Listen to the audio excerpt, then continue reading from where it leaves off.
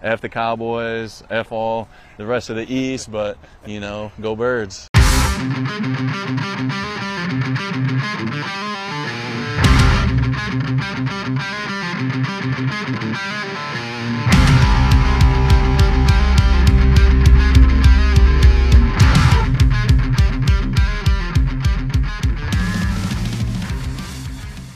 Hello and welcome to another episode of Next Man Up.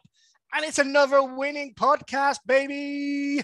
We are 8-0. The Philadelphia Eagles are 8-0, undefeated after a 29-17 win against the Houston Texans. For the first time in franchise history, we are 8-0. And what a good feeling it is. It's not Monday, it's Wednesday.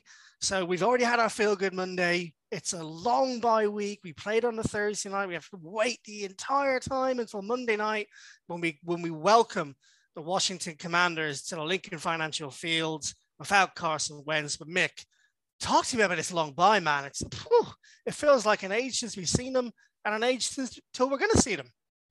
I know, we're just off our actual bye, and then, we go and smash the Steelers. Then we're straight on a short week, so it's all sort of flying straight out the traps after the actual bye week, and then it's just we've hit another bye week. It was good to watch the games though this weekend. I think on Sunday, took in Red Zone, had a laugh with the guys on the chat, had a few drinks, didn't have to worry about the Eagles, possibly blowing the undefeated streak that we're on just now. I'll worry about that next Monday instead. It feels like when you're watching the Eagles, so we obviously have to watch every single Eagles live, and we would never have it any other way. It does affect our fantasy teams a little bit, I feel. Or certainly does mine, with the amount of them I have, because I don't get as much time to watch all the rest of the teams in the NFL. So, as you say, it's quite nice to get a little bit of time to watch Dameon Pierce truck through everyone. Well, not so much against us, but, some of the other Walker, the Seattle Seahawks, running back, doing really well at the moment. Patterson back for the Falcons. I think he won the angry runs this week, Scepter again. Although, did you notice that Miles Sanders was up for the angry runs this week? It was him and Patterson and one other person. I cannot remember who the other person was. I felt like Miles could have got it. He took on 3-4 players on that play. I'm sure we're going to talk about that in a little bit in our Good, the Bad, and the Damn Right Sexy. But Phil, how are you, sir? It's been another tough week with the newborn baby and work and everything, but you're ready to talk some ball, talk some birds? Yeah, I can't remember the last time I had any free time whatsoever. What is free time these days?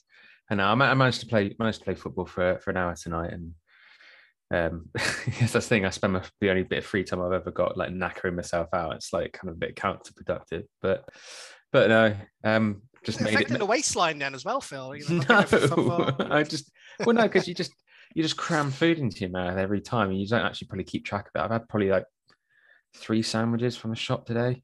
It's ridiculous, just every time. Anyway, is Bodie on his solid food yet? Hey, I'm used to going around to Phil's, and Phil coming back from the local butcher shop, slapping some steaks on the barbecue, nice bottles of red wine, cider from the local cider factory that he's got down there.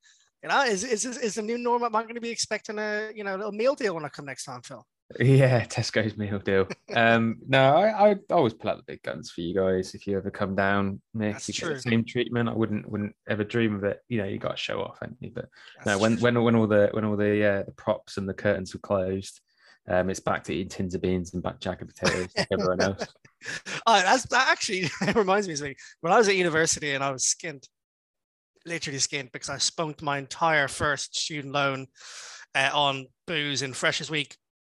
I even got a tax refund going into Freshers Week, and that went as well. 9p noodles in Sainsbury's is what I used to live on. So whatever was in the cupboard, whether it was like beans, some potato waffles, they all went in a bowl with 9p noodles from Sainsbury's with little curry sachets to come with. What about you guys? What were your university or young youth treats and tricks when you're around 20 to eat like in the house? A rotisserie chicken. Rotisserie chicken. Oh my god, this is so apt. Have you seen? I know, yeah, I know. That's what was making me laugh. Go on, tell everyone about the video. Well, the guy who ate a rotisserie chicken every day for 40 days. Yeah. I mean, it did. Like, I think that did strike home. It sort of gave me a bit of chicken PTSD. We did not plan this part of the podcast, by the way. This is completely per chance. And no, because I used to sort of walk down to the bus stop, and there was a Tesco's on the way, and I'm just like, I fucking love a rotisserie chicken. Nice. Whole one? Yeah. I'd not necessarily eat it all, but it'd be like I'd literally just finish college and I'd get on the bus with a rotisserie chicken in a bag, just go home, skin and all. Yeah, just fucking eat bits of it. The dogs would get some as well. Mine. But yeah, it's weird shit, really, that we feel a bit embarrassed now for admitting that. I could tell you about. I could spend 10 minutes telling you about the embarrassing stuff that I've eaten in my life. So, we'll let your minds wander on that. That and jars of Marmite. It does. Jars of Marmite. Yeah. I'll freely admit. Have you ever tried to put the two together, like rotisserie chicken and a jar of Marmite? I reckon that'd be a good basting thing. Well, I reckon you could cook that bad boy in the oven for a while. Anyway, Mick, before we go on, any foods you want to shout out that you ate as a young? Not anymore after hearing about chicken and Marmite. That sounds fucking horrible, man. You go near that. But usually I'm a bit of a bin. I'll eat pretty much anything. Yeah. The problem is with me is like preparing food for the kids, and it's just such a fat bastard thing on myself to do. And I always like, if I'm making something for them, I'll end up making extra, and I'll have a little bit of it. You know, so I'm eating like multiple meals per day because every time I give them something, I'm having a little bit. We're like that with the chicken and the ham and stuff. The other way around with the cats, they seem to get more of it than we do when we start making the sandwich. Anyway, let's get into some football. Let's talk about the Texans win. As I mentioned, the good, the bad, and the damn right sexy. Let's get straight to it. We're going to start this week off on the good side after having started on the bad for the last few weeks. And I'm going to go straight into a guy who we've just mentioned, and that is Miles Sanders. 1,400 rushing yards and 10 touchdowns. He is on track for this year. He obviously has around half that so far. Mick, take us away. Miles Sanders, another impressive performance, another healthy performance, continues to impress in his contract year. Yeah, but he had 17 carries, 93 yards, a touchdown to boot. He's been impressive in the running game this year. He said we've spoken multiple podcasts already about if he's playing his contract, if he's not playing his contract, and we've had the argument whether or not that's true. I don't want to keep going over old ground with it. It's just that let's just enjoy what Miles Sanders is doing for us just now, and that is that he's running hard. He said he was featured on Angry Runs this week. I've seen a slight bit of it. I've seen a clip of it on YouTube, Twitter. I think Kyle Brandt was wearing like lederhosen. They're in Germany at the moment. They're in music. That's ridiculous. That's such an American thing to do, isn't it? Apparently that was a royal garden area as well. Not that they were trespassing, but it was a royal like kind of grounds. Oh, really? I thought it was probably like Marienplatz or something like that. Maybe I'm wrong. I've been to Berlin. I've not been to Munich. I thought I saw someone mention it on there. I know it could be. Yeah, like I said, almost a small public place, but like I think a place of importance as well. Shouting through. He was a bit ridiculous, wasn't he? Let's be honest. I know we're talking about the Eagles here, but you just see him trudging off, like screaming through the air. It's a bit too much for me. It's too far over the top. I know it's supposed to be like that, and he's getting hyped up, and that's the whole point of the segment. But it's just a wee bit too much for me. But how many cups of coffee does Kyle Brandt have before a segment? How many glasses of whiskey does Mick have in a podcast? Answers on a postcard. Someone can win a t-shirt. Someone can win a t-shirt. That's definitely our next giveaway idea. Oh god! No, but just we should add it to the predictions list every week. How many whiskeys does Mick have during the Eagles game? Oh god! Love it. We can be the tiebreaker. What time did Mick say get the whiskey? Yeah, exactly. That's it. That's pre-game. Shows you how good the game is going for us. Is when I say, "Oh, let's get the whiskey." Let's get the whiskey out. You also 6 rushing touchdowns through the first 8 games. The season that hasn't happened for running back since LaShawn McCoy in 2011. So seriously impressive stats. I mean, you mentioned we should just enjoy the Miles Sanders run, pun not intended, and we should enjoy everything that's going on around him while he's healthy. and that we should just forget about the fact he's in contract year. I find that hard to do. I'm not saying we need to touch on it again in this podcast. We touched on it a lot, but I think it's something we're going to have to speak more about as we get closer towards the end of the season, because it's going to be a big decision for the Eagles in the offseason. Now, you can make the argument, let's just worry about that after the season's ended and see what happens. And, that's fair as well. But bringing it across to you, Phil, wanted to touch on... Actually, let's just think quick opinion there on Miles Sanders, because we've talked about him personally quite a lot between me and you. Well, it is because it's in the contract. Yeah. I know we've had a bit of a back and forth about whether that means something. I'm, for one, if this is what it takes for him to play well, then yeah, I'm glad it's his contract year. And this is the best performance I feel like I've seen Miles Sanders have in a very, very, very long while. Complete performance, and that stiff arm against Stingley. Stingley was it? I think. Either way, it was just like, it just felt different. It felt like he was on one. He was a man on a mission to ram it down their throat, and that's what I feel like he's been missing maybe in the first few games of the season. He was getting the yards, he was getting chomping down the field a little bit, but that really felt like the game plan was they've got the 30-second rush defense or 31st rush defense, whichever one it was.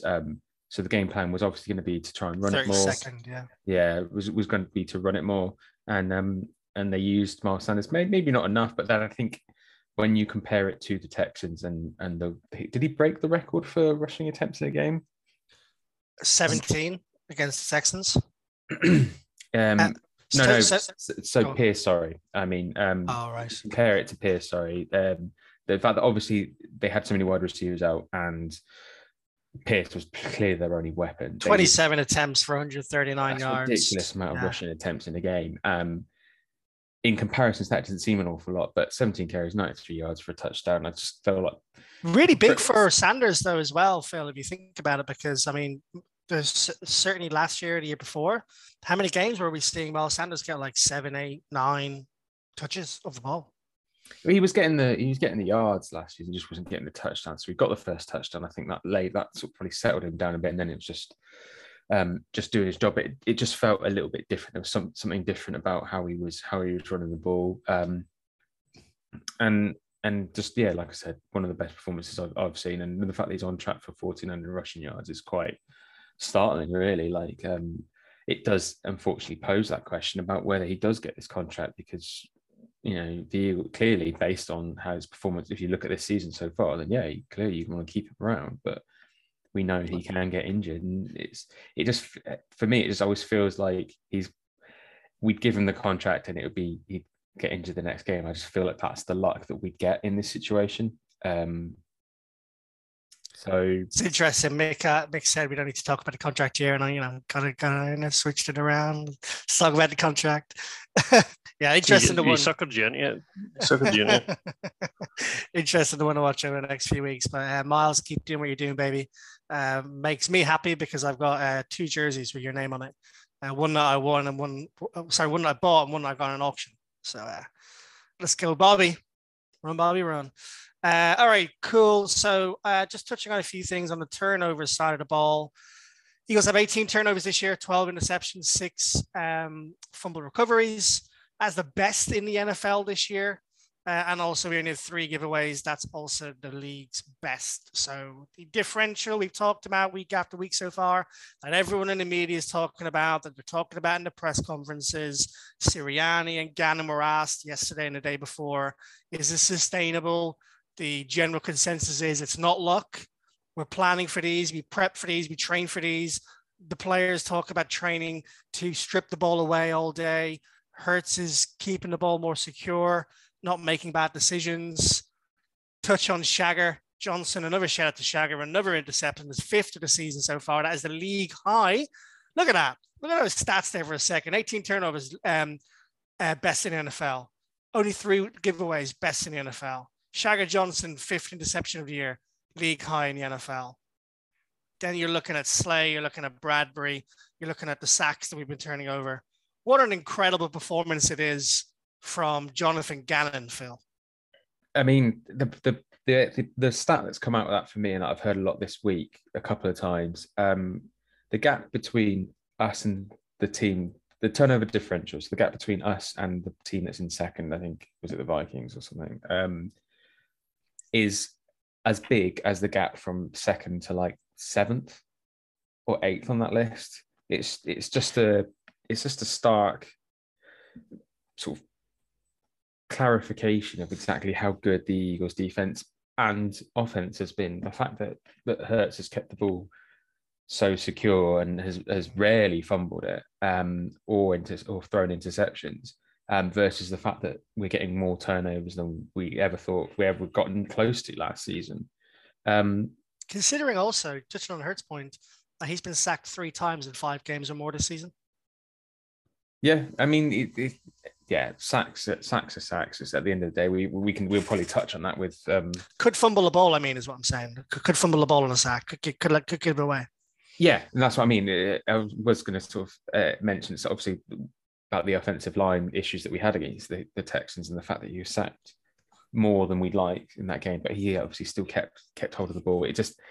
But the same, to hark back to Miles Sanders, that was one of the things from last season and the seasons before, was just sort of this ball security. Fumbled a couple of times in key positions last season. He just seems so much more confident and secure that, to hark back to football over here, it's like when you have a really good solid goalkeeper, he just doesn't seem to let them in. You just sort of forget about it. You don't worry about it anymore because you think, well, if it goes in, it's probably going to be a freak. It's just a bit like Nick Pope for Newcastle. Moving on. Okay. Yeah, but it's just, there's nothing more deflating as there when there's you fumble it on the goal line or something like that, or a goal-to-goal situation and the running back just fumbles. But we've seen Miles Sanders do it last season. But the contrast to this season, like, it's just been drilled in him. You can see it's the coaching, and you've got to applaud the coaching staff there for doing everything they can to make sure that we keep the ball secure. You can see teams trying to rip the ball out of players' hands at every opportunity they possibly can. They're not managing to do it because the players are just that well drilled to make sure we keep the ball.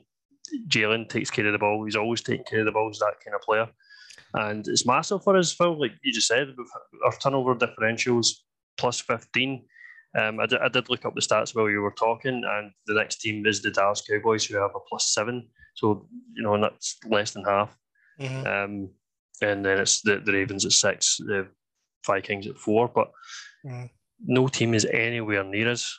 And it's credit to this team. Can you hear that noise? It's massive. Can you hear that noise? That was a pretty bad train. Is that the Gannon train, Phil? Is it back on? Is it moving again? It sounds like it needs some serious repairs, guys. Which is probably true for the actual real life Gannon train. Need some oil?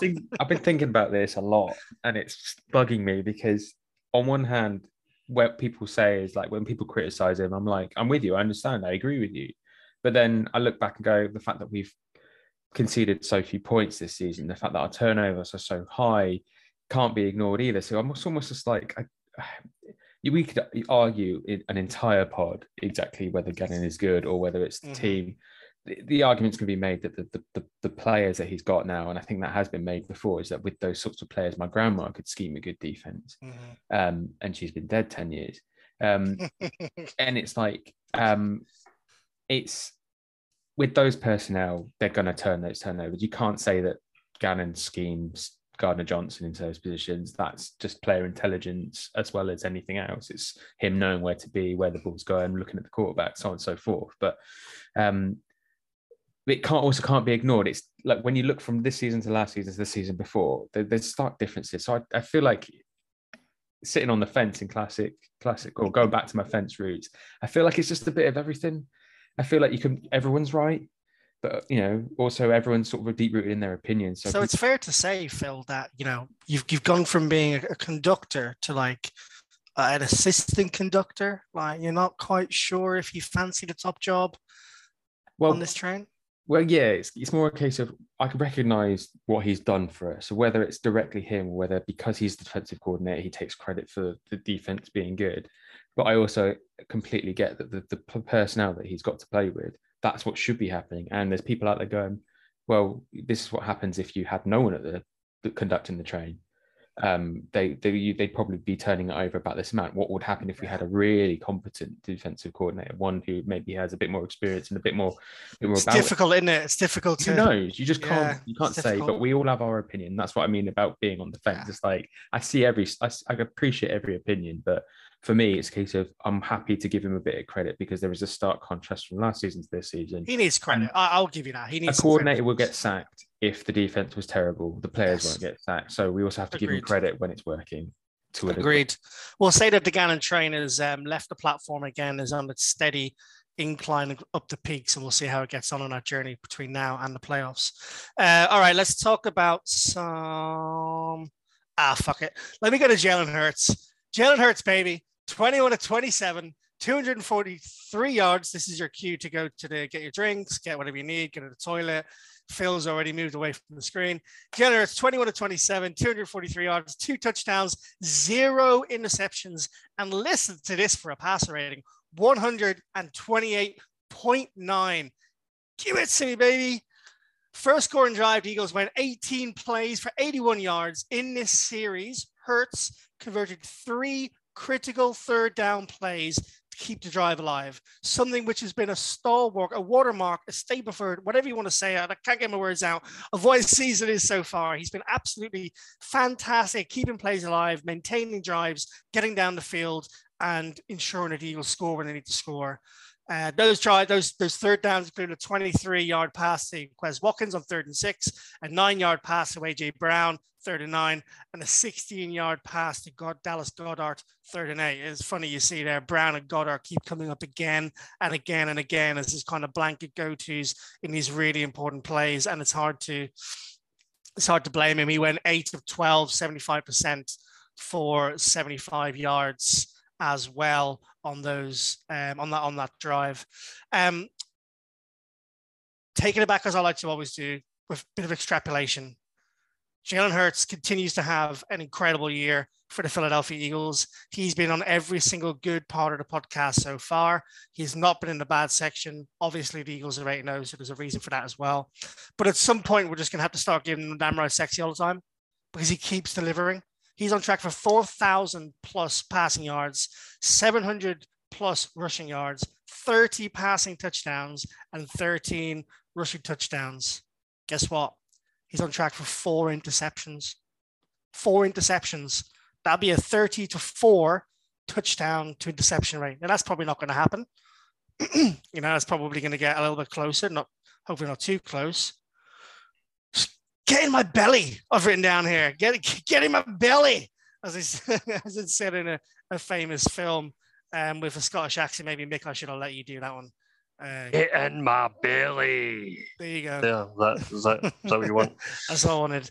Jalen Hurts, continues to be incredible leader, incredible performer, incredibly calm, incredibly effective, a winner. He personifies everything the Eagles are doing this season. And I cannot be effusive enough about how impressed I've been about him. And also, I'm going to take a whiff. I'll have a little flex. I've been saying he's been the guy since he came in here. Since he came into the Eagles, since they gave him a chance to play, I won't say since he was drafted, because I don't think that's fair or true, but since he was given a chance when Wentz was taken out, I've said he's going to be the guy. I've said I like his intangibles, i.e. his character, his calmness, his personality, the fact that he grows year on year on year on year. And he's proven me right. He's proving us right. And it's just really nice to be able to say that. And what a time for Philadelphia Eagles to have such a incredible human being and incredible quarterback, MVP candidate at the heart of this team. Just unbelievable. MVP. Here you go, baby. Yeah, it's very nice to hear you brag about something. You don't usually do that. You're usually quite a humble guy. Yeah. I'll just sip some victory wine while you continue. I'm always in awe of in Hurts and how he's performing. The decisions that he makes, he always makes smart decisions. We've already spoke about how he takes care of the ball. And he's doing that when he's throwing. How many interceptions did you say he's had this season? Or he's on track for 4 total? He's only had 2 so far. He's only had 2, and 1 bounced off Gainwell's hands, I'm pretty sure, and one of those, so that wasn't even really his fault. He had a fumble in this game against the Texans, right enough, but I think that was more Kelsey's fault, and there was a bit of miscommunication with the snap. Again, that's not the first time that's happened this season either. But Mailata and Kelsey. What else can you say about Hurts that you've not already said? So I know, but I'm going to continue to do it every week while he continues to well, do we what have he's to, doing. as long as he keeps performing like this. I mean, especially like when he's sustaining these massive drives. Would you say 18 plays for 81 yards?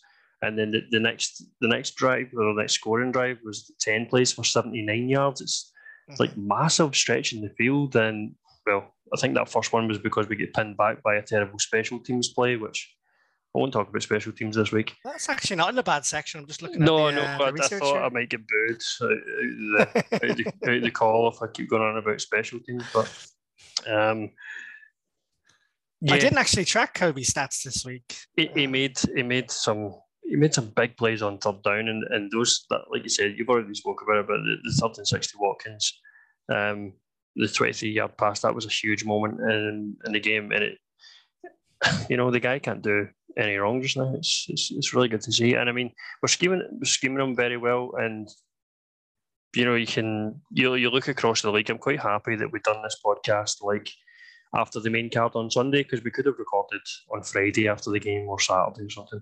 But we waited until after the weekend the games had passed, and you just look at what's happening around the league with, like the Bills falling to the Jets, with the Raiders blowing a 17-point lead to the Jags. And Josh Allen didn't look very good against the Jets. And I was watching Pro Football Talk. I don't know if I mentioned on last week's podcast or not, but I was watching Pro Football Talk before the game at the weekend, and basically saying that the Bills haven't played a top defense, of which the Jets now have. The Jets are a pretty good defense. Under Robert Saleh, for sure. Like Sauce Gardner is unbelievable. He's a monster. He's defensive rookie of the year for me. 100%. 100%. And they failed. They failed against a team, a team that you would expect them to beat. Eagles haven't done that so far.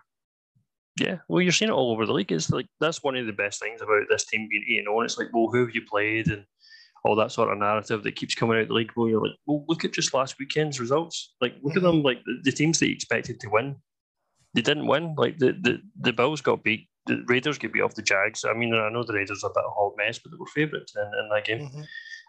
The Titans taking the Chiefs to overtime. No one really saw that coming. The Dolphins really, really struggling against the Bears. The Lions smashing the Packers. I mean, good game that the Dolphins versus the Bears, wasn't it? Yeah, I mean, and then the Vikings are 7-1, the closest team to us at the moment, and they really struggled against the Commanders. The Commanders nearly came away with one there. So it just goes to show you can't take wins for granted in this league, and the fact that we are 8-0, it's unbelievable. Super Bowl, here we come, Phil. It's easy. Like, I think it's stick to beat us with at the moment. It's just if the Cowboys were in our position, if the roles were reversed, we'd probably be doing very similar stuff. We'd be analysing, going, "Oh, they've got an easy schedule. It doesn't really count." That's just what happens. The guy on the top of the mountain has to be knocked off, and because we're 8-0, there's nothing to knock us off with apart from trying to diminish the achievement of being 8-0. And I think. True, very good. To go 8-0 against any amount of teams. I mean, whether it's the easiest 8 or the hardest 8, going into the season, it was the easiest 8 so far. All the teams at the time have had winning records when we've beaten them, and you can skew it any way you want to suit your narrative. If you want to make it seem an easy schedule, you go, well, at the start of the season, all these teams, it was the easiest schedule on paper. It's like, and for us, we can point to the latter. Halfway through the season, when you're looking at teams like the Bills losing to the Jets, we would put a bank on the Bills every day, regardless. I mean, on paper, we've actually had the hardest schedule in the league so far. Exactly, but that's which is crazy, right? That's I mean, we can twist that narrative to suit us. Yeah. But I mean, 8-0, and the fact that the schedule we've got, there's a couple of pitfalls on there. And I still don't think that we'll go 17-0. I think that's just a fantasy. I think. But if it happens, it happens. I don't think I've heard a lot of people sort of discussing across the sort of Eagles podcast, sort of saying, "Oh, if they're 16-0, should they rest players?" I'm like, "Fucking hell, lads! Like, call your Jets. Does it matter? Like, if we're 16-0 and we've got a chance to go 17-0, does it matter? Whatever happens, happens." But a great situation to be in either way, isn't Right, it? yeah, it's almost like just enjoy the fact that you're 8-0. Don't worry about it. If we're in that position anyway, is it the Giants we have last game of the season? Yeah. You know, if they're not in the playoff hunt, they may well be. They will either trying to rest their players for being in the playoff hunt, or they'll be trying to rest their players to have a higher pick, especially given what happened in the game we played them, where we brought in what's his name, backup quarterback for the Eagles, Sugar. Venture? No, he's gone now. Oh, he's gone. Sudfeld? Yes. Brought Nate Sudfeld in, didn't we, when Hurts his first few games to get a higher pick. I think either way, if the Eagles are 16-0, they'll have a very good chance of getting 17-0 regardless of what happens. Yeah, I think a lot of people are saying, they should rest players. But I'm thinking if you're 16-0, you're number one seed by a long shot, or almost guaranteed. Then you get into the 2 weeks off and all that as well. Yeah, personally, I just think Sirianni will do whatever the hell he wants, and he'll probably be right, because in Sirianni we trust. In Sirianni we trust. That is the name of this podcast. Mick, mark it down. That's a good point, Phil, in that we never really have Sirianni in the good or bad column. We just sort of skip over him as if he's just the puppet master in the background that we don't seem to talk about, but he's done a phenomenal job. He's made a couple probably of appearances. Coach of the Year. But he's definitely Coach of the Year so far. You're completely right. He has to be. So far, let's touch wood, knock on our heads, do whatever voodoo shit you need to do that you worry about. And he's definitely Coach of the Year sometimes. And yeah, you're right. We should have him in. We should have him in more into the good section. All right, let's move on quickly. Let's talk about the bad. We talked about how good the Eagles' defense pass rush has been. The rush defense has not been so good. Mick, take us away. Sorry. Rush defense. Go. Sorry, mate. I was too busy looking at my whiskey and thinking I need to top that up sometime soon. I should have thrown it to Phil. No, it's fine. They're on defense, so we allowed 168 yards on the ground. I think we already spoke about a little bit. That 139 of those were from Damian Pierce, the rookie from Florida. On 27 attempts, 5.1 yard average. It's a good average still, to be fair. It's a very good average. I think Miles Sanders' average was fairly similar, if not the same. It always is. Maybe need to look that up. It's probably on the notes here. Let's just see. Miles Sanders average 5.5. There you go, 5.5. Or Miles. I think I mentioned on an earlier podcast of the year, like he's in the top 5 or 10 running backs of all time in a certain amount of snaps and averages per running play. So you just need to stay healthy, man. Yeah, but I mean, if you're looking to pin a weakness on this team, it's going to be the run defense, agreed. Especially with Jordan Davis being out at the moment. I know we didn't have him last year, and our run defense wasn't as bad as it is this year. But if you look at some of the teams that we've got left on our schedule, talking about the Titans, our run first team, the running back Derrick Henry. He's got over 800 yards and like 8 or 9 touchdowns. He nearly single-handedly beat the Chiefs until he ran out of steam. He's that good. He's that good. So it's something we need to watch out for. Obviously, the Giants twice still to play. So Saquon's having a comeback year. We still get the Bears, who I believe Justin Fields just broke the record for most rushing yards in a game by a quarterback, Michael Vick's record. It was only by a couple of yards or something, but he rushed. He's rapid. 170 yards or something. Yeah, Christ, like that, unbelievable. I think he had more rushing yards than passing yards. Oh no, definitely, absolutely. But we've still got all these teams to play, and it is a clear weakness. And we're told that this is a passing league, and teams are just having to run on us. And I get it. You're going to have to run on us. See, when you've got a CB1 like Darius Slay, the year that he's having a Pro Bowl year, we're going to come on who is going to make our Pro Bowl in the half season awards. Make sure to keep listening in. We've got a few good questions to talk through later on. Yeah, but they're not even targeting him anymore. And then you've got our CB2, James Bradbury, who's going to be making CB1 money next year when he probably goes to another team because we can't afford to keep him. And our CB3. That's so true. I hadn't even considered that so far. That's so true. There's no way Bradbury's staying at the Eagles next year unless he stays for a ring. Yeah, it's another headache that we've got in our off season for the amount of free agents that are coming off the team and deals that need to be done. But we'll leave that to Howie, and Howie we trust, I suppose, on that front. But like, what are teams going to try and do in the passing game? Because like we're taking interceptions away left, right, and centre. Our turnover differentials absolutely ridiculous. We already said 12 interceptions on the year, and we've got a CB1 who's having a Pro Bowl year, CB2 who is playing like a CB1 or CB3. Maddox didn't have a great game against the Texans, but I mean he's still a top 5 nickel corner in the league. And coming off the back of a really good week as well. The week before, and we've got one of the best DBs in the league as well, Jagger Johnson, who's leading the league in interceptions. So of course teams are going to run on us, and Gannon's going to let them just to run clock down. That's Gannon's scheme just now. I love the way Mick has turned a bad into a good, Mick. Philly. Yeah. I mean, that's when you know your team is doing well at the risk of sounding big-headed, or it's true. We have to be honest. Johnson's caught more balls than Rieger probably has this year. I think that's definitely true. I don't think that's up for debate at all. Just touching on that again, Jordan Davis is obviously something we're missing right now. If you look at the acquisitions the Eagles made, even with Robert Quinn coming up to the trade deadline, it was all about continuing that turnover differential, sacking a quarterback, getting to the quarterback. You look at Reddick, he's got 5.5 sacks in the year. We're going to touch on a few other defenders shortly as well and how they're doing this year. Do you think it's a little bit of an own goal, focusing predominantly on that side of the ball when we are clearly a completely different team against the run? Or do you think that's just something that Gannon's happy to let go, happy to play soft on, as you just mentioned? Phil, bring you in on that one? Are we still worrying about the defense? Of course we are.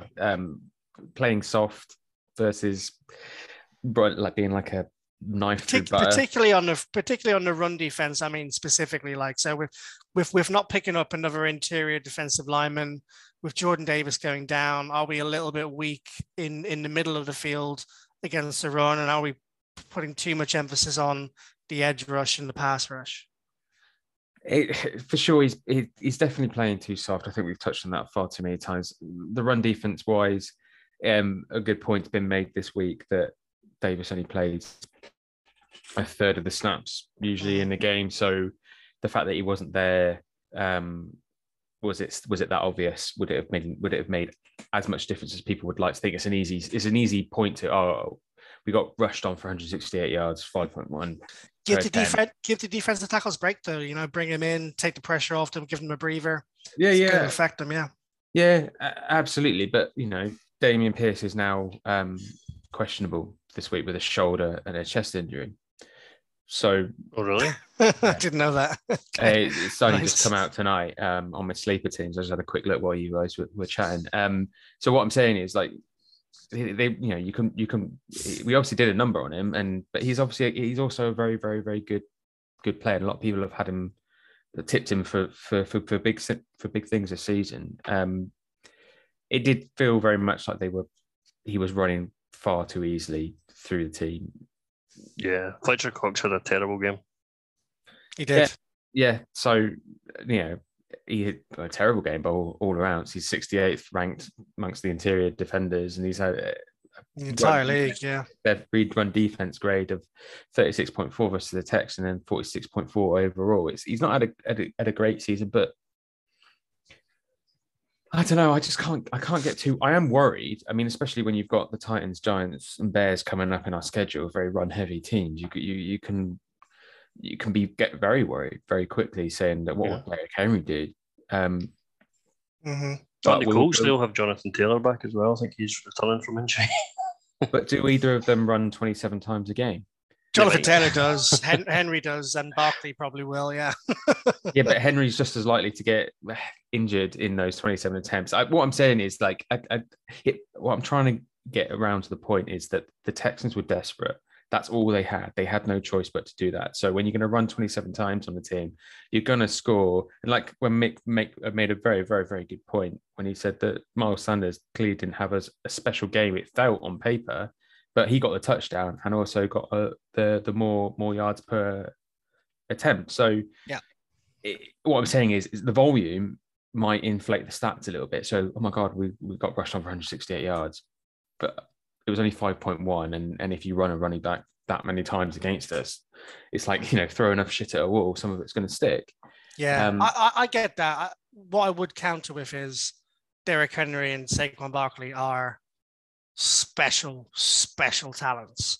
Like Saquon Barkley, when fit, might be the best player in the NFL. Absolutely, they've got to sort it out. Like they can't perform like that. I'm just saying, like, let's not assume that the Eagles are going to be this terrible on the run defense when it comes to a game where you're playing a team that doesn't just run.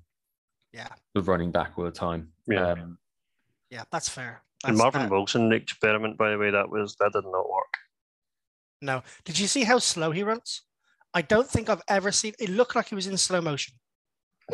Like honestly, it was like watching Baywatch in mud on 0.2 times. That was how slow he was, and he was waving his arms like he was in Baywatch as well. What was his snap count? He played quite a lot of snaps as well, didn't he? I need to find it was the same amount as what Davis there or thereabouts would have used. Was it? I think what a lot of people have sort of assessed from that is that they were just trying to find the simplest form of replacement. Well, yeah, like a Band-Aid. They were just trying to find the Band-Aid that they don't have to make it overcomplicated and distribute snaps. They were just like, let's just get a guy in and hope that it doesn't go to shit. It obviously, like Nick said, it didn't really work. So I'm sure they go back to the drawing board, but they probably. All right, let's move on then. Just quickly touch on the bad side. Jordan Mailata allowed 2 sacks, 2 pressures, and 4 hurries. Sirianni took responsibility. I'm not having that. Mailata had a bad game, Phil. Mick, he just had a bad game, and he has voiced his opinions and his frustrations about how bad a game he has. And I believe that that's just a blip. Still recovering from injury. He'll be fine. I'm not too concerned about it, but we have to put it down the bad. It's Jordan Mailata's worst game since probably his rookie season. When he's wearing an Eagles jersey. Vontae Maddox, Mick, you also touched on it. Missed tackles and assignments, had a coverage grade of 34.4, which, as you jot down here, was even behind Wallace. When we know you hate Wallace, maybe more or the same as Phil hates Derek Barnett. Maybe we should have a little go off Wallace versus Barnett on one of our podcasts. And you two can both stake a claim for it. Guys, we're going to take a really short break. And when we come back, we're going to do the Damn Right Sexy. And after Damn Right Sexy, we're going to look around the NFC East. We're going to do the preview to the Washington Commanders game this coming Monday night. We also have some questions from the fan base, which we're going to talk through, and then our predictions as usual. We will speak to you in 60 seconds. We are sponsored by Patrick Avenue, London's premier NFL and Eagles dive bar. For all your Philadelphia sports needs, and if you're missing out on those cheesesteaks, those wings, or some nice cold American IPAs, make sure you get down to Patrick Avenue. They've got 3 bars in London, in Stratford, in Fitzrovia, and their premium flagship bar in Waterloo, Leek Street, in the Waterloo Arches. We've already hosted a watch-along there so far this season, and the Phillies are currently playing in the World Series, so if you have time to get down there, they're open late to go and watch the games. They are our premier sponsor, and if you are a member of the British and Irish Eagles, you get 20% off food and drink at Patrick Avenue. So what are you waiting for? Get down there and go cheer the birds. All right, we are back, ladies and gentlemen, and we are back for the Damn Right Sexy. You know it. And for the first time in British and Irish Eagles, next man of history, we have a joint award, folks. Joint award for the Damn Right Sexy. You're both damn right sexy. Dallas Goedert and Javon Hargrave. You're both sexy. You can both have fictitious scepters that we don't have. And let's just read out some of these stats. We'll go to Dallas Goedert first, and we'll throw it to you, Phil. Posted 8 of 9, caught 8 of 9, I should say. Posted over 100 yards and 1 touchdown. What a game Dallas Goedert have. We've been asking him all season. We've been waiting for his breakout game. He's been brilliant all season. That's not to say he hasn't been great all season, but really stepped up again for the Eagles big time here, Phil.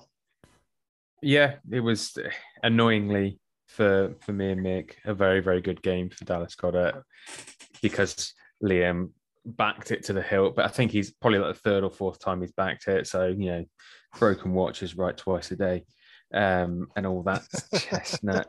But for the game, it did really feel like one of the game that we've been waiting for this season. We know he's capable of. The fact that he's got 100 yards is strangely satisfying. Exactly 100 yards. It's like the OCD in me. I mean, if he got 9 for 9, that would be even better. But beggars can't be choosers.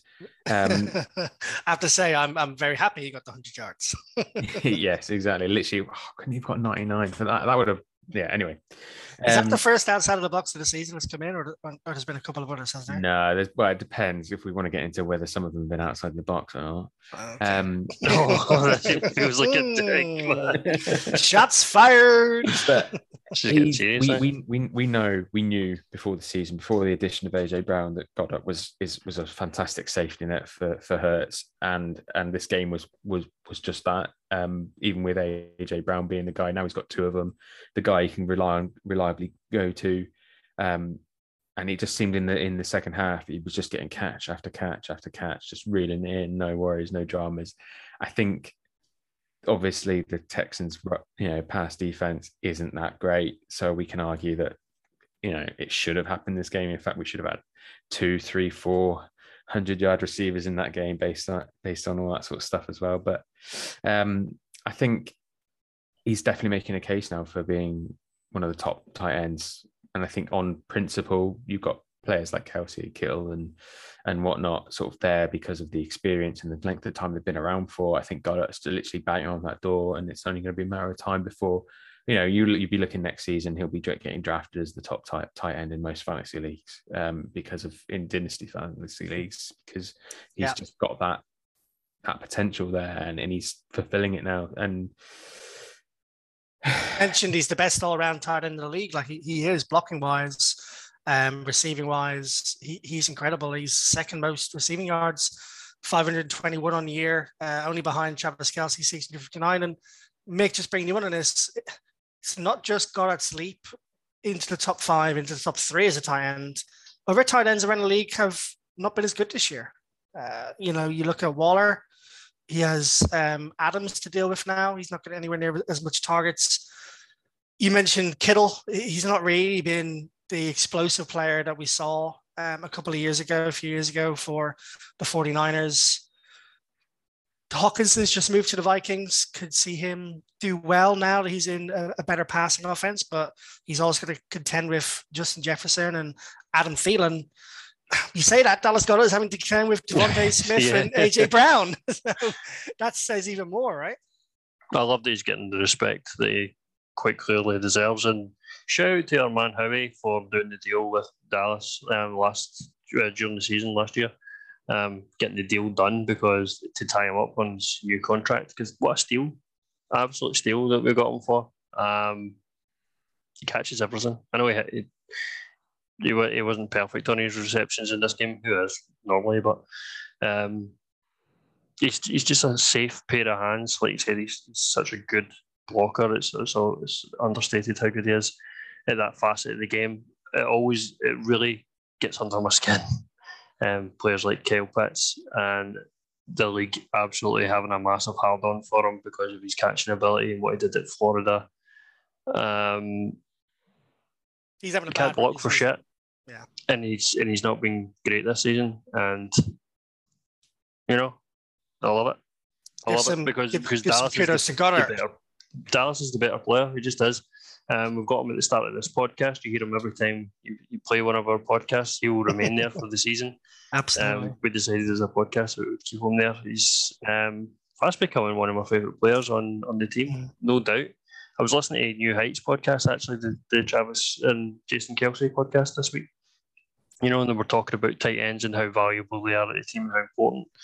Well, I mean, you're obviously going to get that from someone like Travis Kelce. He's the best tight end in the game, talking up how good tight ends are. But he's right about that they have to know everything that's going on at any given time because they're involved in run plays, involved in pass plays, whether they're taking on blocking assignments, they're running routes, taking players away running from routes, taking Yeah. players, being physical, doing everything, and it's such an underrated position. He's dead right on that. I don't know if you two are listening to that podcast, but it's absolutely phenomenal. So I haven't actually listened to the podcast all the way through yet, but I've listened to a number of clips from it. I saw a clip this week where Jason Kelce was accused of bringing Gainwell into the end zone on that play, and Kelce turns around and goes, "Nah, I just fell into my lap. I was trying to, move out of the way," which I thought was really, really good. It's fine. There's a special with Jalen Hurts about to drop, so that'll be a good one.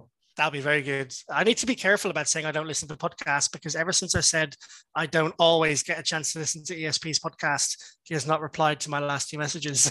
Maybe ESP is listening into the podcast, and I need to be more careful about that. Kudos to Dallas Goedert. A little shout out to Zach Ertz as well. He's got 400 yards on the year so far, only 120 behind Dallas Goedert, and 4 touchdowns as well. So nice to see Zach Ertz still doing well at the Cardinals, and still playing to an elite level so far. He's playing to a top 5, top 6 tight end level. So while it was amazing that we have Goddard, and longevity is brilliant as well, nice to see one of our Super Bowl heroes doing well as well. One that's loved by all of us for sure. All right, so you both liked the Dallas Goedert take for the damn right sexy. Mick, fair to say you were torn between 2. I feel like the damn right sexy should have gone on its own to Javon Hargrave, but I'm happy that it's gone to both of them because they both deserve it. Javon Hargrave, 3 sacks in a single game. If that doesn't get you a damn right sexy, I don't know what does. He's up to 5 sacks in the last 2 games, 6 on the year. He's leading the team in sacks. I know that's massively. He's massively caught up on Reddick in the last couple of games, but really great to see. He is only 0.5 sacks ahead of Hassan Reddick. And also, he's 29 years old. For whatever reason, when I went to check his bio and age profile today, I thought he was like 30, 31, maybe even touching 32. He's 29. Like, this guy has 3-4 years easily left in him at defensive tackle. Hopefully he doesn't fall off a cliff as quickly as Fletcher Cox has, but he seems to be getting better as the season goes on. He attributes it to being more healthy after the bye week. Don't know exactly what was wrong with him that was plaguing him beforehand. I can't remember what he was. He had a toe injury, didn't he? Was it toe injury? Yeah. It wasn't turf toe, was it? Pass. I know he missed a lot of preseason because of it. He missed a lot of the. He was like constantly on the injury report with it. Right. Well, he's healthy, and I mean, if healthy means 5 sacks in 2 games, then 5 sacks in 2 games, man. That's sensational, isn't it? Yeah. Grave digger. What's the phrase? Get in my belly. Good stuff. All right, damn right sexy this week. Javon Hargrave and Dallas Goedert. Kudos to you two, and long may it continue into the season. Right, Mick. We're going to have a little bit of a segment of the podcast here, which we have not had in a little while. Those of you who have been listening to the Next Man Up podcast since the beginning will know that Mick is a bit of a lyricalist. Used to be in a band. And if you will have listened to the start of every podcast. The instrumentals at the start of the podcast is actually from Mick's band. Just after Dallas Goedert dishes out dirt to the Cowboys. And Mick, you've got a poem for us, an Eagles poem for us, which you have history of doing. Are you ready to take us away?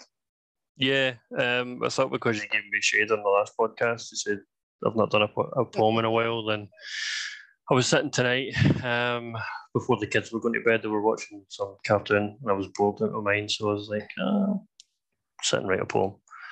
Love it. About, as you do. Sorry? As you do. As you do. I know people probably spend their time a bit better than I do, but these are the kind of things the opposite. I just need to make sure I don't fuck this up because it's quite long. Go on, mate. Longer than you think. Here goes. Week 1 in Detroit, the Eagles embarked. A team on the rise, the media remarked. And although the Lions performed with spirit and grit, turns out Dan Campbell's men are just a bit shit. The link was calling the first Eagles home game. Against Minnesota, the Eagles would not win. A big day for Hurts and a defensive stand. Put the Vikes in their place and their arses get tanned. On the road again to see a familiar friend. Wentz got buried by every defensive end. The commies couldn't handle Smitty and his blistering pace, while Dan Snyder is sweating out another court case. The tour of the past would not end there. We welcomed Dougie P with cheers in the air. The Jags went up quick and gave us a fright, but we ran it in 4 times to extinguish their light. Yes. Eagles in the desert doesn't usually go our way. Wasn't the best game the team would play. Hurts came up clutch, ran in twice for a score. Kyler forging a comeback and knocking on the door. Fortunately for us, their coach is a clown, and we Kyler slid on his arse and missed the first down. Yes. The hero of the league, the media would gush.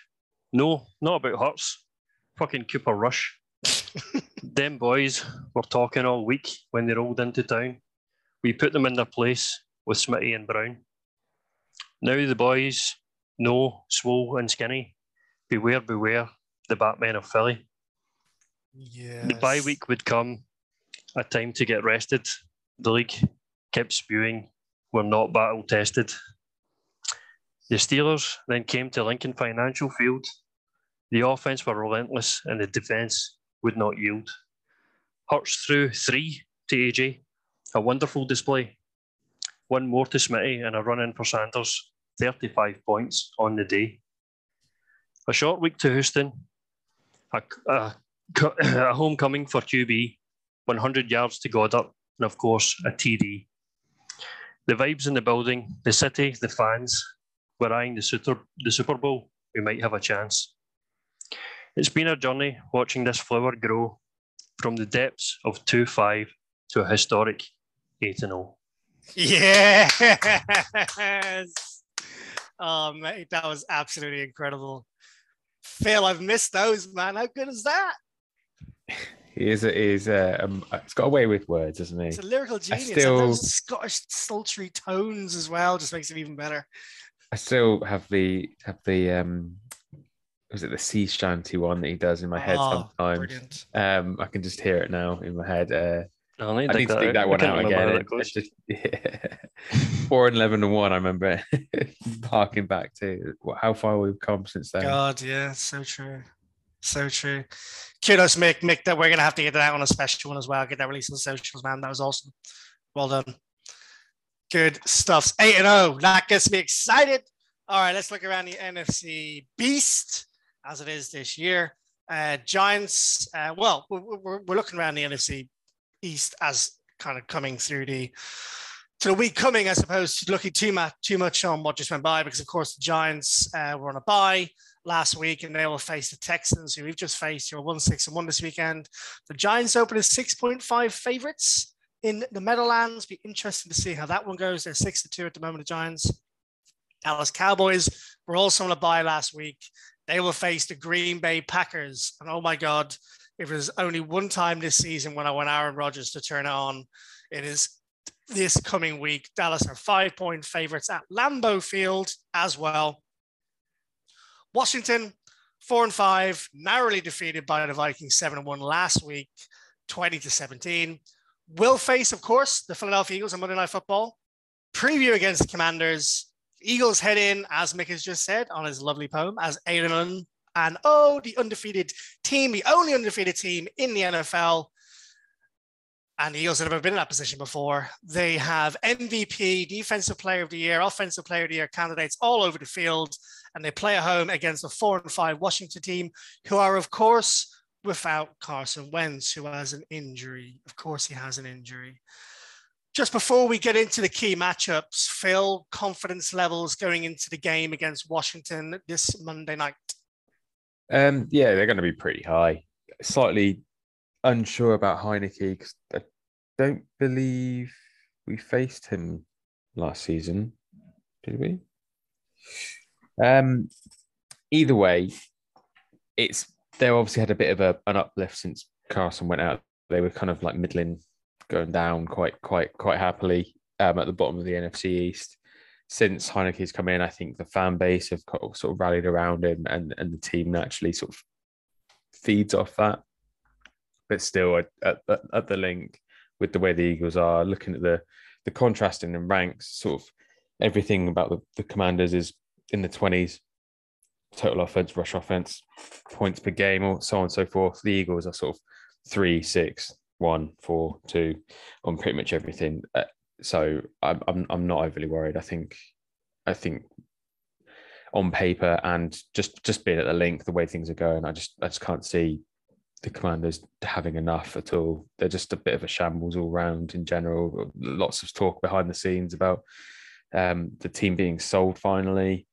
Jay-Z, Jeff Bezos, all sorts of people sort of coming out, sort of staking their interest in a team. They're not on the same page right now. There's no need for them to be sort of coming up and expecting to win. So just turn up, just put your reserves on the pitch and let's just get this one out of the way. We all know it's going to happen. Love that. We have played against Heineken, but it was very, very late in the year last year. So easy to forget he was sacked 3 times, had an interception and no touchdowns. So yeah, not a lot to worry about on the historical stat sheet for sure, Phil, and agree with all of those sentiments right there as well. Mick, just looking at the matchups here, I did a bit of research today, watched a few games. There's 2 main matchups that I can see happening. The first one is the Washington run defense against the Eagles O-line and run game. They are 11th best in rush defense in the league. Importantly, they're 3rd best in the league on 3rd down plays, which is something that the Eagles will have to scheme against. However, our rushing game is not the same as it was last year. If we were looking at last year, we were looking at 2021, and we were looking at the way the Washington run defense was playing against last year's corp, it would be, a bit more of a worry because that's all we were last year. We weren't a big passing team. This year, you look at the Eagles and they're multidimensional. Like Hurts can beat you through the air. He can beat you on the ground. The running backs can beat you on the ground. There's a lot for the Washington run defense and pass defense to deal with. But they've got they've been tight games this year, Washington. They've not been blown out by many teams, even the ones they've won and the ones they've lost. They've been relatively close. How do you see that matchup stacking up, the Washington run defense versus the Eagles O-line and run game? Yeah,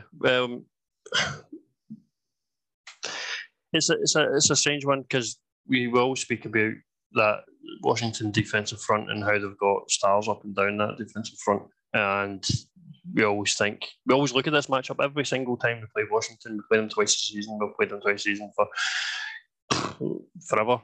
Forever, yeah.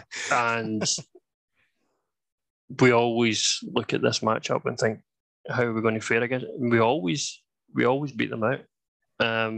Just what Phil said, we are the better team, and it will show on Monday that our offensive line unit is much better than their defensive line. Even though they have a great defensive line, our unit is still better than theirs.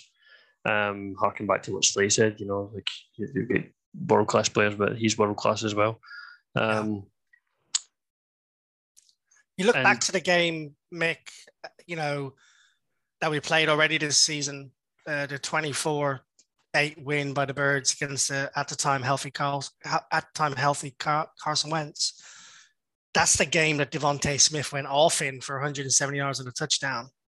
And there were other players in the wide receiver position and tight end position, Dallas Goedert, who did really well. I'm not even mentioning the defense, but it's hard to worry too much about the run defense of Washington when you have so many playmakers on the Eagles side of the ball that are going to make you hurt. Yeah, but it's the beauty of how the Eagles are scheming just now with this the RPO system, and giving Hurts the option to release the ball or take a shot. A lot of the time the quarterback's going to take the shot, isn't he? Because he wants to play a bit of hero ball. Maybe not Hurts. Hurts is his head screwed on this year anyway. Yeah, a bit more. Understands coverage and understands the decisions that need to be made and when. Like I said, we spoke about it earlier on the podcast. A good decision maker, and that RPO system really suits him. Yeah. It really does. It does suit him because he understands what he's seeing on the field now a lot more, and can tell the situations where he's going to pass it off to Miles Sanders or take a shot himself, and we've got the offensive line to do it. Look at the guys that we've brought in, like Landon Dickerson at left guard position. He is killing it. He is absolutely destroying. We haven't people. mentioned him enough, to be fair, on this podcast. We really haven't. He is destroying people every single week in the run game. Jason Kelsey, we don't need going about this guy. He gets up to the second level and he absolutely smashes every linebacker in sight. He was dragging Kenny Gainwell over the goal line. It's quite funny. That past game against the Texans. You know the Kelsey, but he's usually running stride for stride with the running back. It's like unbelievable. It's great. It's crazy. And like just to touch on Kelsey there for a second. Not only is he so impactful in the rush offense for the Eagles, and as you say, running stride for stride, just destroying people downfield as if they're like, who are you? Like, get out of my way. Like, flinging them left, right, and center. He's 8th in the league in pressures allowed. So on the scheme plays where it's a passing play and his job is primarily to block the pass, to be pass defense, he's 8th in the league. He allows just 1.8 pressures. We'll get on to a couple of other guys later on when we talk about the pass rush versus Jalen Hurts as one of the other matchups, but mind-boggling that he's 8th in the league in pressures allowed when he's mostly known for destroying defensive rush defenses. I mean, that's what the big splash plays are all about. He's an undersized center and he's got 1.8% pressures on him, 8th in the league. That's absolutely mental. That's of all linemen. That's not just centers or interior linemen. That's tackles, that's guards, that's centers. 8th overall. Bonkers. Yeah, it's but just having an absolute season. Jason Kelsey, I don't know how he manages to do it every single year, but we'll just beer kegs. Is the beer kegs. I don't think I could perform like that. No. I tried it a few times at university, man. All right, good stuff. Listen, one of the big talking points so far, Phil, at the moment is the potential return of star defensive end Chase Young, number 2 overall draft pick in 2020, won Defensive Rookie Player of the Year that year. Coming off an ACL injury, which he suffered back in week 10 of last season. And he's coming back to a defensive pass rush who have been pretty good this year so far. They've got 23 sacks, which is only 3 behind the Eagles defensive line, which we've been lauding to be really impressive this year. It's going to be a key matchup, I think, for Hurts to get away from the defensive line, to be clever and smart with the ball. And if Chase Young is back, depending on if he plays and how many snaps he plays, and if it's hard to win in the NFL. And they're 4-5. They've won 4 games this year. That's probably going to be, would you say, the toughest task this weekend against the Commanders for the Eagles? Yeah, that's definitely going to be the area that they're going to be hoping to have the most success with, especially against Hurts. I mean, Hurts, we've already spoken about having one of those seasons where we were hoping that he'd improve in his passing, and he has exponentially. It's night and day since last season. That's their strongest point on defense, and you can argue that we should be pretty worried about that. But there's 2 factors that don't worry me so much, and that is my personal opinion on injuries, and especially ACL injuries. Knowing, like I've mentioned it last season, ACL injuries are bad, and they are psychologically damaging. And there's 2 factors to this. Will Chase want to come straight back in and be hitting it off out of the bat straight away? He'll want to be. Whether he'll be allowed to or not is another question. Will they want to sacrifice him coming straight in and going straight back out again? You don't know. I always personally feel that there's a psychological aspect to that there's what are the reasons why they would want to, like, they're not sort of vying for playoff contention. So they could. Given how bad the NFC is, I know you're sorry. I know you mean they're not ready for it. Yeah. Well, no, they're not in a position right now. They could get there, but you can't go on hypotheticals. Like, say if it was the Giants or the Cowboys at sort of 6-2, sort of really sort of desperate, have a real strong chance. Same as when you're in your fantasy league where you think you're rebuilding or contending. It's a case of, are they really going to want to put him straight back in, put all that tremendous load on him straight away? Hopefully not. Maybe I'm trying. My performances this year in fantasy means I'm building, Phil. Yeah. It's been a bad year. Cool. Okay.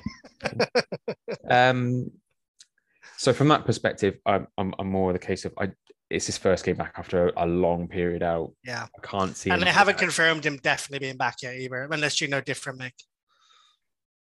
No. Sorry, Phil. Yeah, no.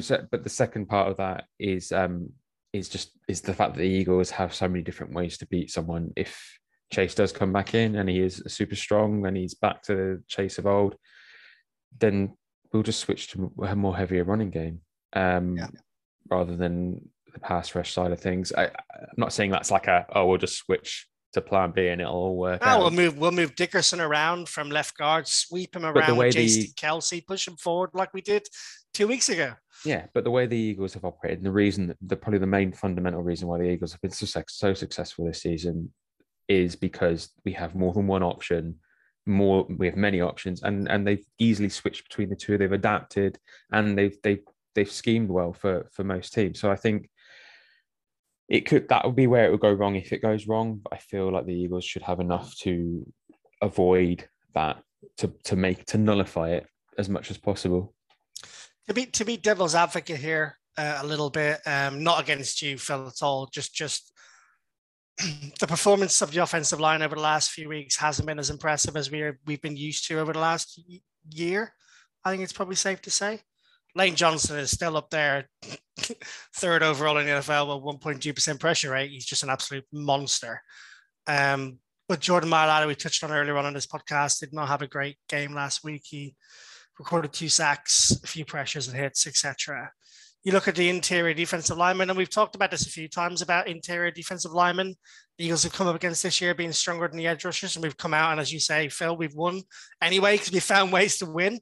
But it's remiss of us not to mention, I mean, Darren Payne and Jonathan Allen account for 10 sacks so far of those 23 this year, both in the defensive tackle position. With a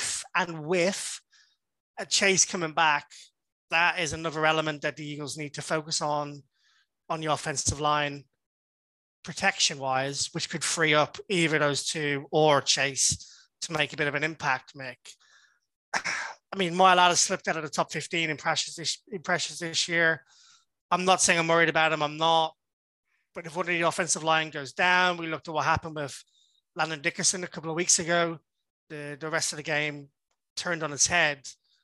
If, God forbid, that happens, or even with Chase Young coming back into play against the Eagles offensive line with these 2 star interior defensive linemen and Jonathan Allen and Darren Payne, it's going to be a challenge, right? Yeah, of course, it's always going to be a challenge. It broke my heart to put Mailata on the bad side of the. It hurt me watching. It hurt me looking at it. of the pod notes, it really did. But I think he'll bounce back from it. I think the person that's going to be toughest on him is himself. Yeah, and he is still a top rate lineman. So is Lane Johnson. The bookends, some of the best in the league. So I'm not entirely worried about it. It's not where the game maybe can be won and lost in the trenches, but you looked at some of the matchups. Our receivers versus their secondary that's probably the matchup that I would be looking at and saying that's where the game can be won convincingly, because they don't have much in the cornerback room. Their safeties as well. The defensive backs leave a lot to be said. I know they've got that Fuller pressure front, but I mean, we absolutely lit up their secondary last time we played. Like you said, Devontae Smith put over 100 and something yards. Yeah, 170 yards. Hurts had 340 through the air. Yeah, the career high probably for Devontae Smith in that game. So yeah, we had that by half time as well. Oh yeah, bit like he did in the what was the college game? Mick, before he got drafted, didn't he put up like over 200 yards in the first half and then get off injured. Yeah, he did. Yeah. I'm harking back to my draft notes. He absolutely destroyed Notre Dame in a game as well. It's great. I remember you telling me that. Yeah, I remember you telling you that. You are right about the Commander secondary. I mean, my comments here are Commander secondary is pish. Yeah, well, Kendall Fuller's not a great corner, but although St. Just had quite a decent game, as I recall, against us last time. But I think that was an exception rather than the rule. Yeah, well, he's been playing a little bit better recently. I was reading up on the Commanders website, coach notes and stuff earlier on today, and Fuller was saying how impressed he was by him getting better and improving, etc. So, I don't know how much of that is just building him up and bringing up his ego and his confidence rather than the actual stat line. I don't have a stat line for him in front of me. But so far this season, Smith torched him for 170 yards. Jefferson and Tim Brown both torched the Commanders as premier pass catchers in the league, and that's without even taking into account AJ Brown and Dallas Goedert, who are going to be factoring in this game as well. Other things to consider before we move on to our predictions and some questions from the fan base. Scary Terry McLaurin, and Curtis Samuel account for over 1,000 combined yards so far for the Washington Commanders. Eagles will have to keep an eye on Samuel in particular. He's going to be a bit sneaky out of the backfield. So one to watch out for, some check down passes. Escapability a little bit from Heineken is a bit different to Wentz. Even Wentz has been sacked a ridiculous amount of times this year so far. And I think 23 times he was sacked in 6 games, which is an absolute joke. Imagine getting sacked 6 times a game before he went injured. And I think Heineken's been 5 times or 6 times in the 3 games he's doing. So he's got more escapability, which our defensive pass rush are going to have to keep an eye on. But listen, let's take another quick break. And when we come back, we will do questions from the fan base, and then we will do our predictions. Speech in 60.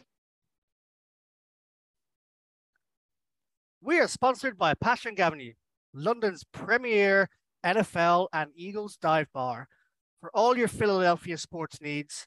And if you're missing out on those cheesesteaks, those wings, or some nice cold American IPAs, make sure you get down to Patrick Avenue. They've got 3 bars in London, in Stratford, in Fitzrovia, and their premium flagship bar in Waterloo, Leek Street, in the Waterloo Arches. We've already hosted a watch along there so far this season, and the Phillies are currently playing in the World Series. So if you have time to get down there, they're open late to go and watch the games.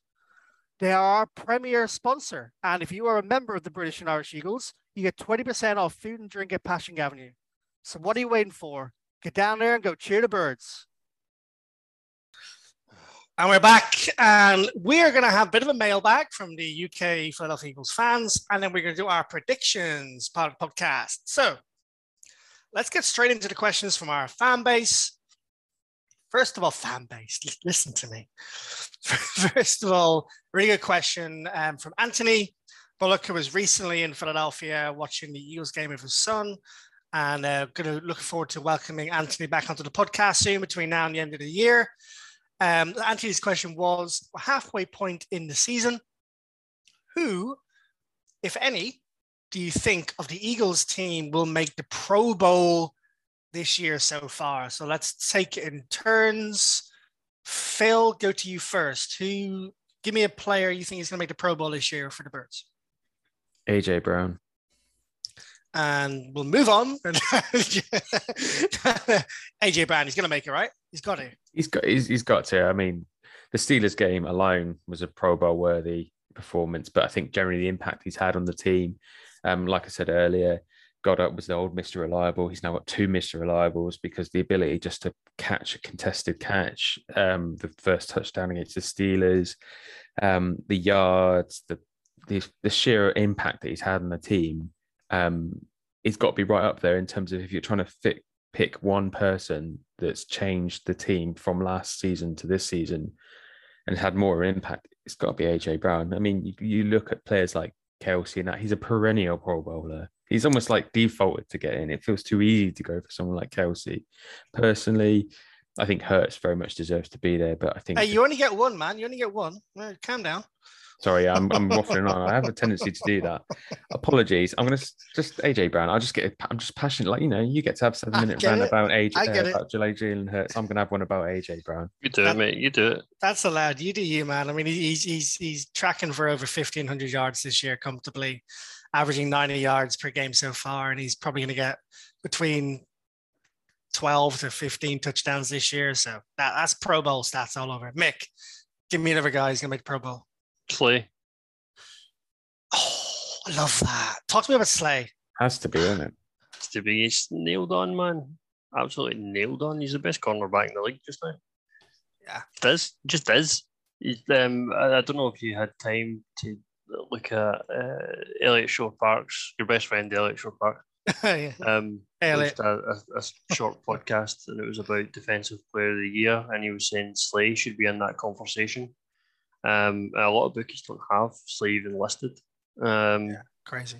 In the conversation for Defensive Player of the Year. I know Micah Parsons is sort of the front runner and probably will definitely get it. But Slay's having a great year, and since becoming a team captain as well this year, he's just taken that on board, and the teams aren't even targeting him anymore. They're not even going his way because they know big play Slay's there in that area. He's got it locked down. He will lock down the wide receiver one every game, and that's so valuable. You see that now with the Jets defense with Sauce Gardner that they brought in.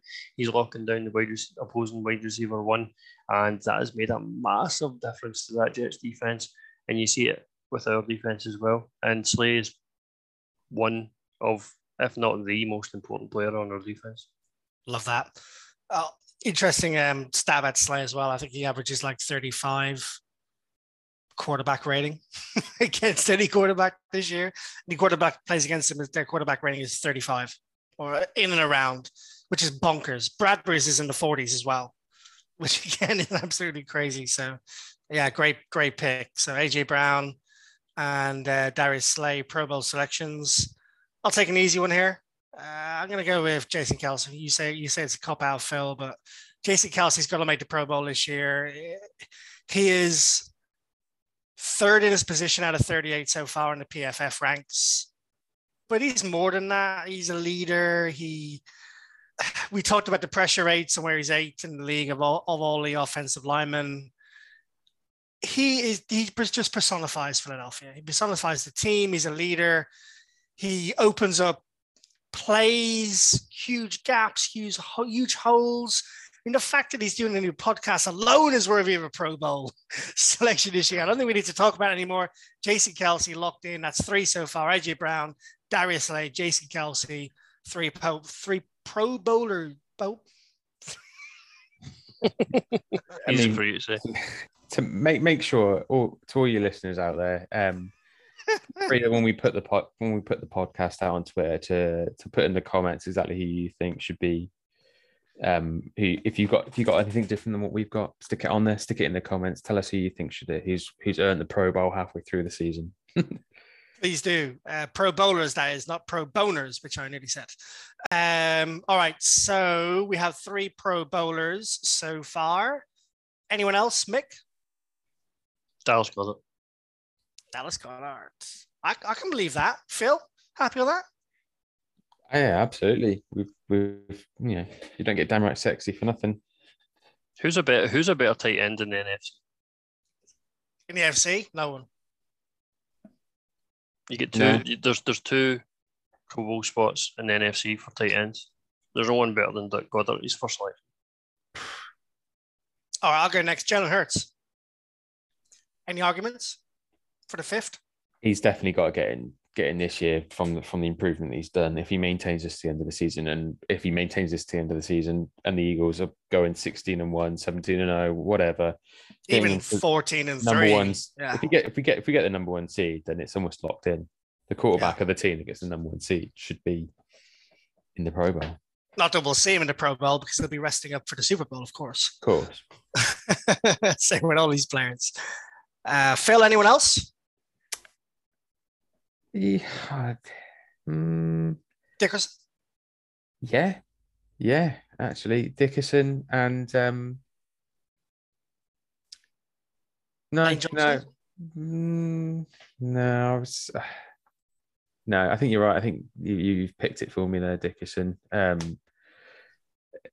don't know. He's under the it's an under the radar performance for me. So he's done really well, but will that be enough to get recognised and be selected for the Pro Bowl? I don't know. There's quite a lot of Maybe a year too early for him. Yeah, I think maybe this is a bit too early, but we've picked our main contenders. I think anyone else would just be a bonus at this point because we've been snubbed for the last couple of years for. That's a good point. That's a very good point. We might say all this stuff, but then when it comes down to it, maybe we won't get it. Lane Johnson though, he's going to make it, right? Big Lane, aye. Why not? I think the whole team you could probably make an argument for most of the team, were it? Hassan Reddick, Javon Hargrave. Hassan Reddick is a great. CJ Gardy, Zod Johnson. So basically, we're going to say, Anthony, 12 players are going to make the Pro Bowl this year. The whole team. Whole team Pro Bowl. All right, let's move on from that then. Really interesting question here. Which starter would you trade to the Dallas Cowboys, taking Quez Watkins out of the fray? Because he's the most obvious pick, I think. We all think, of the starting offense so far. If you're going to trade one starter to the Cowboys, if you had to, disregarding what you get back, disregarding the fact you don't want to, if you had to, who would your pick be, Mick? Isaac Seumalo. And that's a fair call. I mean, I've spouted some disdain is probably too hard a word to use. Distrust is probably too hard a word to use. He's the one weak link, I think, in the offensive line. Is that your thinking? I'm not trying to put shade on him.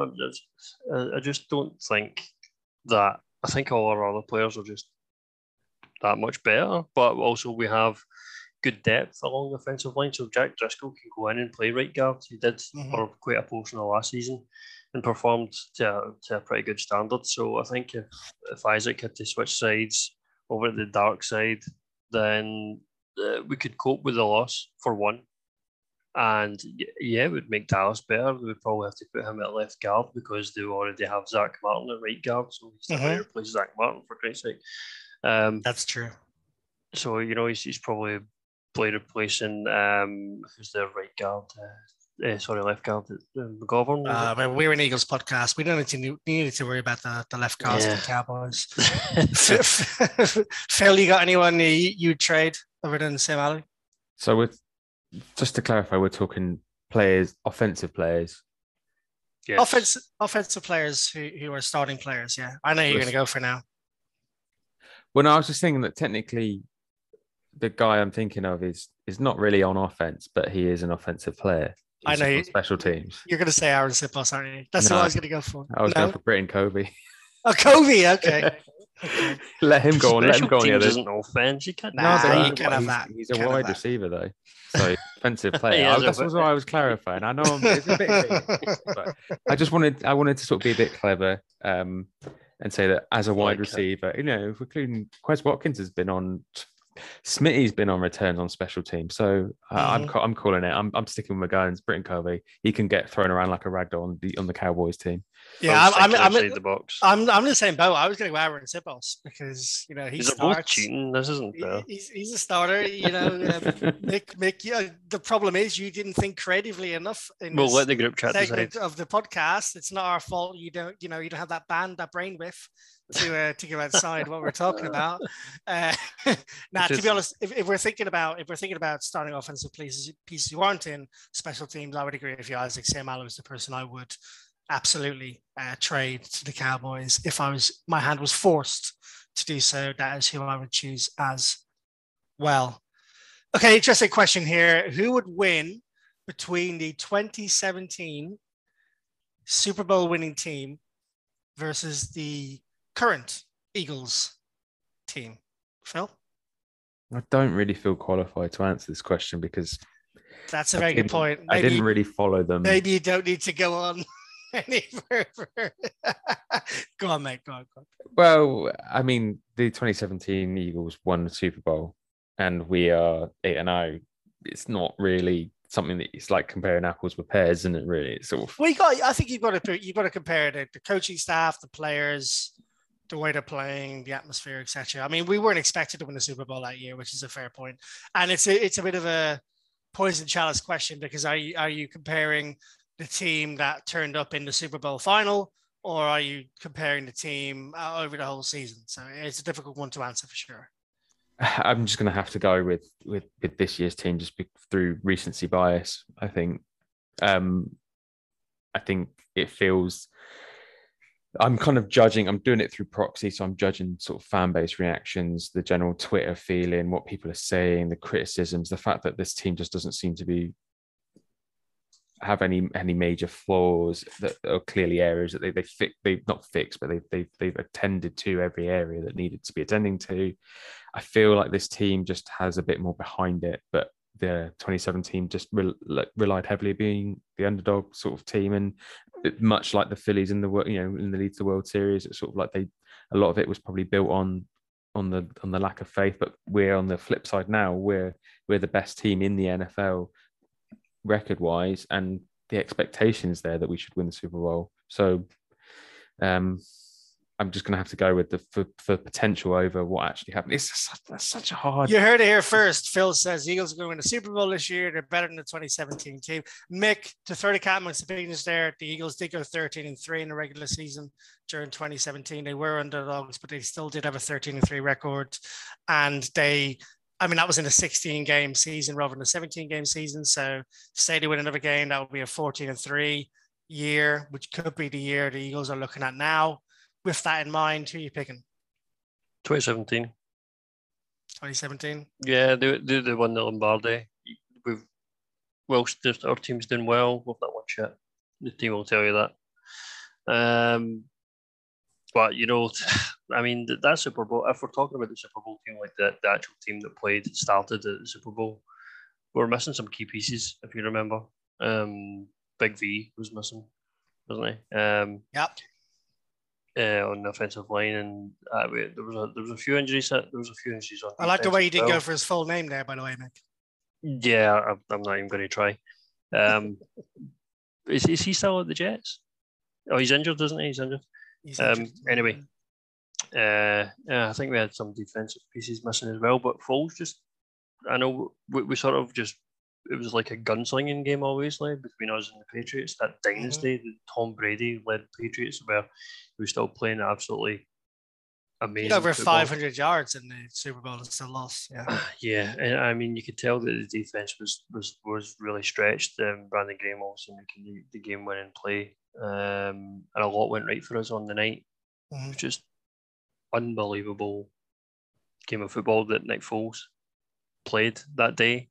And not just that day, and obviously the run, the playoff championship game as well, which is arguably even better. I'm going to go against you. I'm going to side with Phil.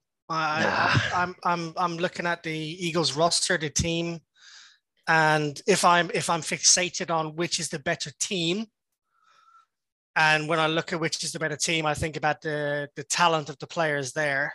I think that the Eagles team right now is better than the 2017 team. I'll probably get a lot of hate for that. I'll probably get a lot of jib for that, and that's okay. I'm not saying the Eagles will definitely win the Super Bowl this year.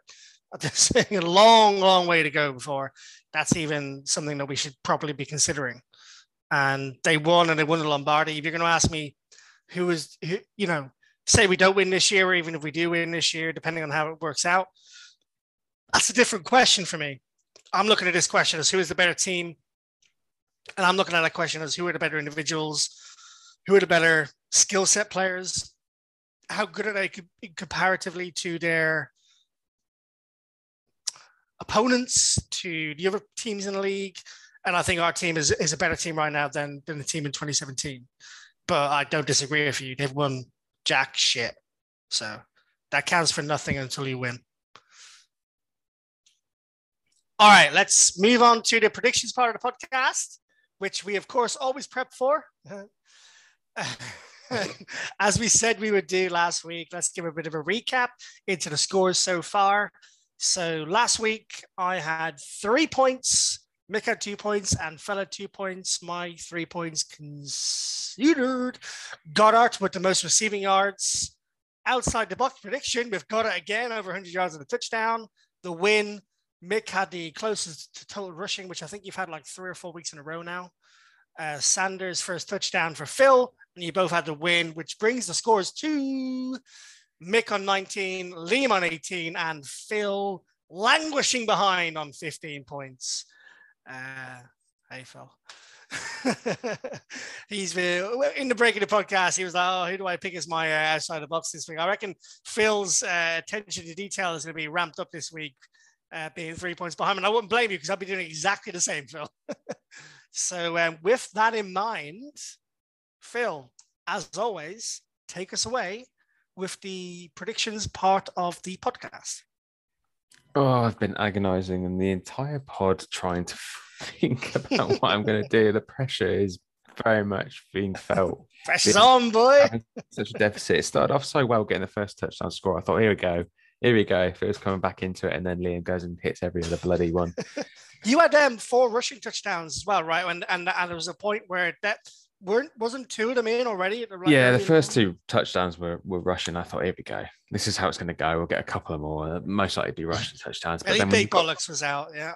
Where Billy Big Bollocks, you were a bit too early. Down on the chat, you were feeling pretty happy. I mean, you gave me some I was shade excited. last week. I was excited. You gave me some shade last week on the podcast to remind everyone about me, not being too sure about the forfeits, and then all of a sudden I've done well and I was better about it. You were feeling very, very good about it, Phil, at the start of the game. Yeah, well, I'm definitely going back through all the previous pods to figure out exactly how many times you went for 100 yards and a touchdown for Dallas Goedert, because I'm pretty sure we've done it at least one other time. So if we're getting into the specifics about whether it's outside the box or not, Oh, well, we won't do. That's the point, right? Let's go. If you go for enough. Anyway. Vive la France. So, first touchdown scorer. So, trying to continue my form this week and trying to go outside the box. Not so much actually outside the box, but going for someone that I don't think that you'll go for. I'm going for Devontae Smith. I reckon he's going to have a repeat of his stellar game, which probably gives you an 70-yard game, baby. Which gives you an insight into who I think is going to get the most receiving yards as well. But already, Mick, like that. Who do you? I was going to go for something wild, but then I thought I'll get accused of tanking or something. No, you've got a cushion. You can play with it. This is like the luxury. It's only a 1-point cushion now because Liam's keeping up. You might have a cushion to you, Phil. Calm down. It's a 4-point cushion because you only have to beat. You only have to beat me. You don't have to beat Liam. No, but I still want to win. There's like 9 games left in the season, guys. Calm the fuck down. We're not even halfway completely through it. I was seriously considering taking a defender because I think Heineke's going to throw an interception.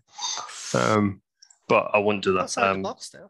No, kind of. I'll stick boring. I'll go with Sanders. Why not? Never happens twice in a row. You should know this, Mick. You've got a Liam. Who are you going for your first touchdown? I'm going to Dallas Goedert's first touchdown. I think that he's going to be a blanket in the 3rd down end zone territory, and it's going to be tough running the ball against them. And I think for a change, they're going to throw the ball and they're going to go to Dallas Goedert. Dallas Goedert's my favorite player. He's my guy. He's my bae. I love him. Most receiving yards, Mick. Who's going to get the most receiving yards on the team then? AJB. Oh, the man himself. Well, as I already mentioned, I'm doubling down on Smith this week again because I'm doing the Liam tactic of hoping that it comes eventually. Don't back down, double down. Liam, who have you got as the most receiving yards? I'm going to go most receiving yards for. I'm going to Devontae Smith as well. God, fuck. Why? What are you doing? You sound like the Giants guy. He's like, leave us alone. He's a little bit like, leave me the fuck, like, give me a chance to get back into it. But no, I'm picking my picks based on what I think will happen. You're picking them after me, so there's no game theory going on here. Phil. It's all good. I'm calling Mom. He's picking on me. You need to go to Liam first. I am. I realise it's my own fault for going first every time. Rushing yards, Liam. Go on. We need to sandwich you again, as always. I mean, they're a stout rushing defense team. We only, I don't think we rushed for over 100 yards against them when we played them earlier in the season. If we did, it was 115, 120 max. I don't think it's going to be too much dissimilar. I'm going to go for 140. Nick. It was 72 yards we rushed on them. Oh, fucking hell, I was way out. Yeah, not much. What did you go for? Sorry? I went for 140. 140. I'll go 110. Yeah. Now, are you going to sandwich me, Phil? No, I'm not, because you went way too high. 130. We'll see. 130. Alrighty. Number of sacks? Number of sacks. Remember, it's not hot. Remember, it's not Wentz. Yeah, I've scaled it back from my 6/10 game. Although Sods will probably get 10 against him, and he'll be like, "Oh, it wasn't Wentz all along." I'm just going for 3, a modest Nice. 3. Liam. 7. Okay. Mick. 2. Yeah, that's it. That's more sensible. Come to the outside the box. Liam. You're just going to go to everyone first, aren't you? You're going to go first. It's completely random. Outside the box. I'm going to go for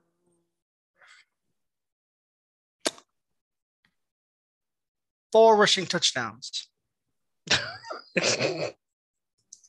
You can't do that. I guess I can. You did it last week.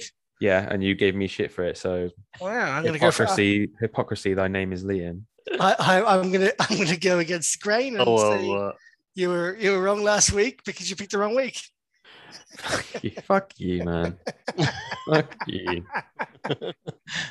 Fuck you, San Diego. Go fuck yourself, San Diego.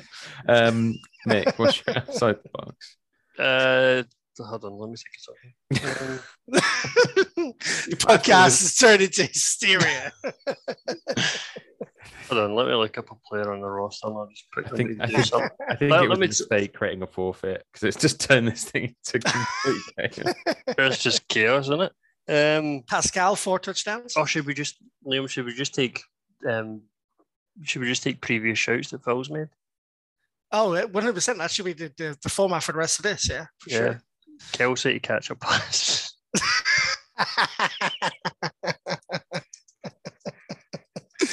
Phil's got a it looks like a pen in his mouth, but it looks like he might need a cigar to replace it.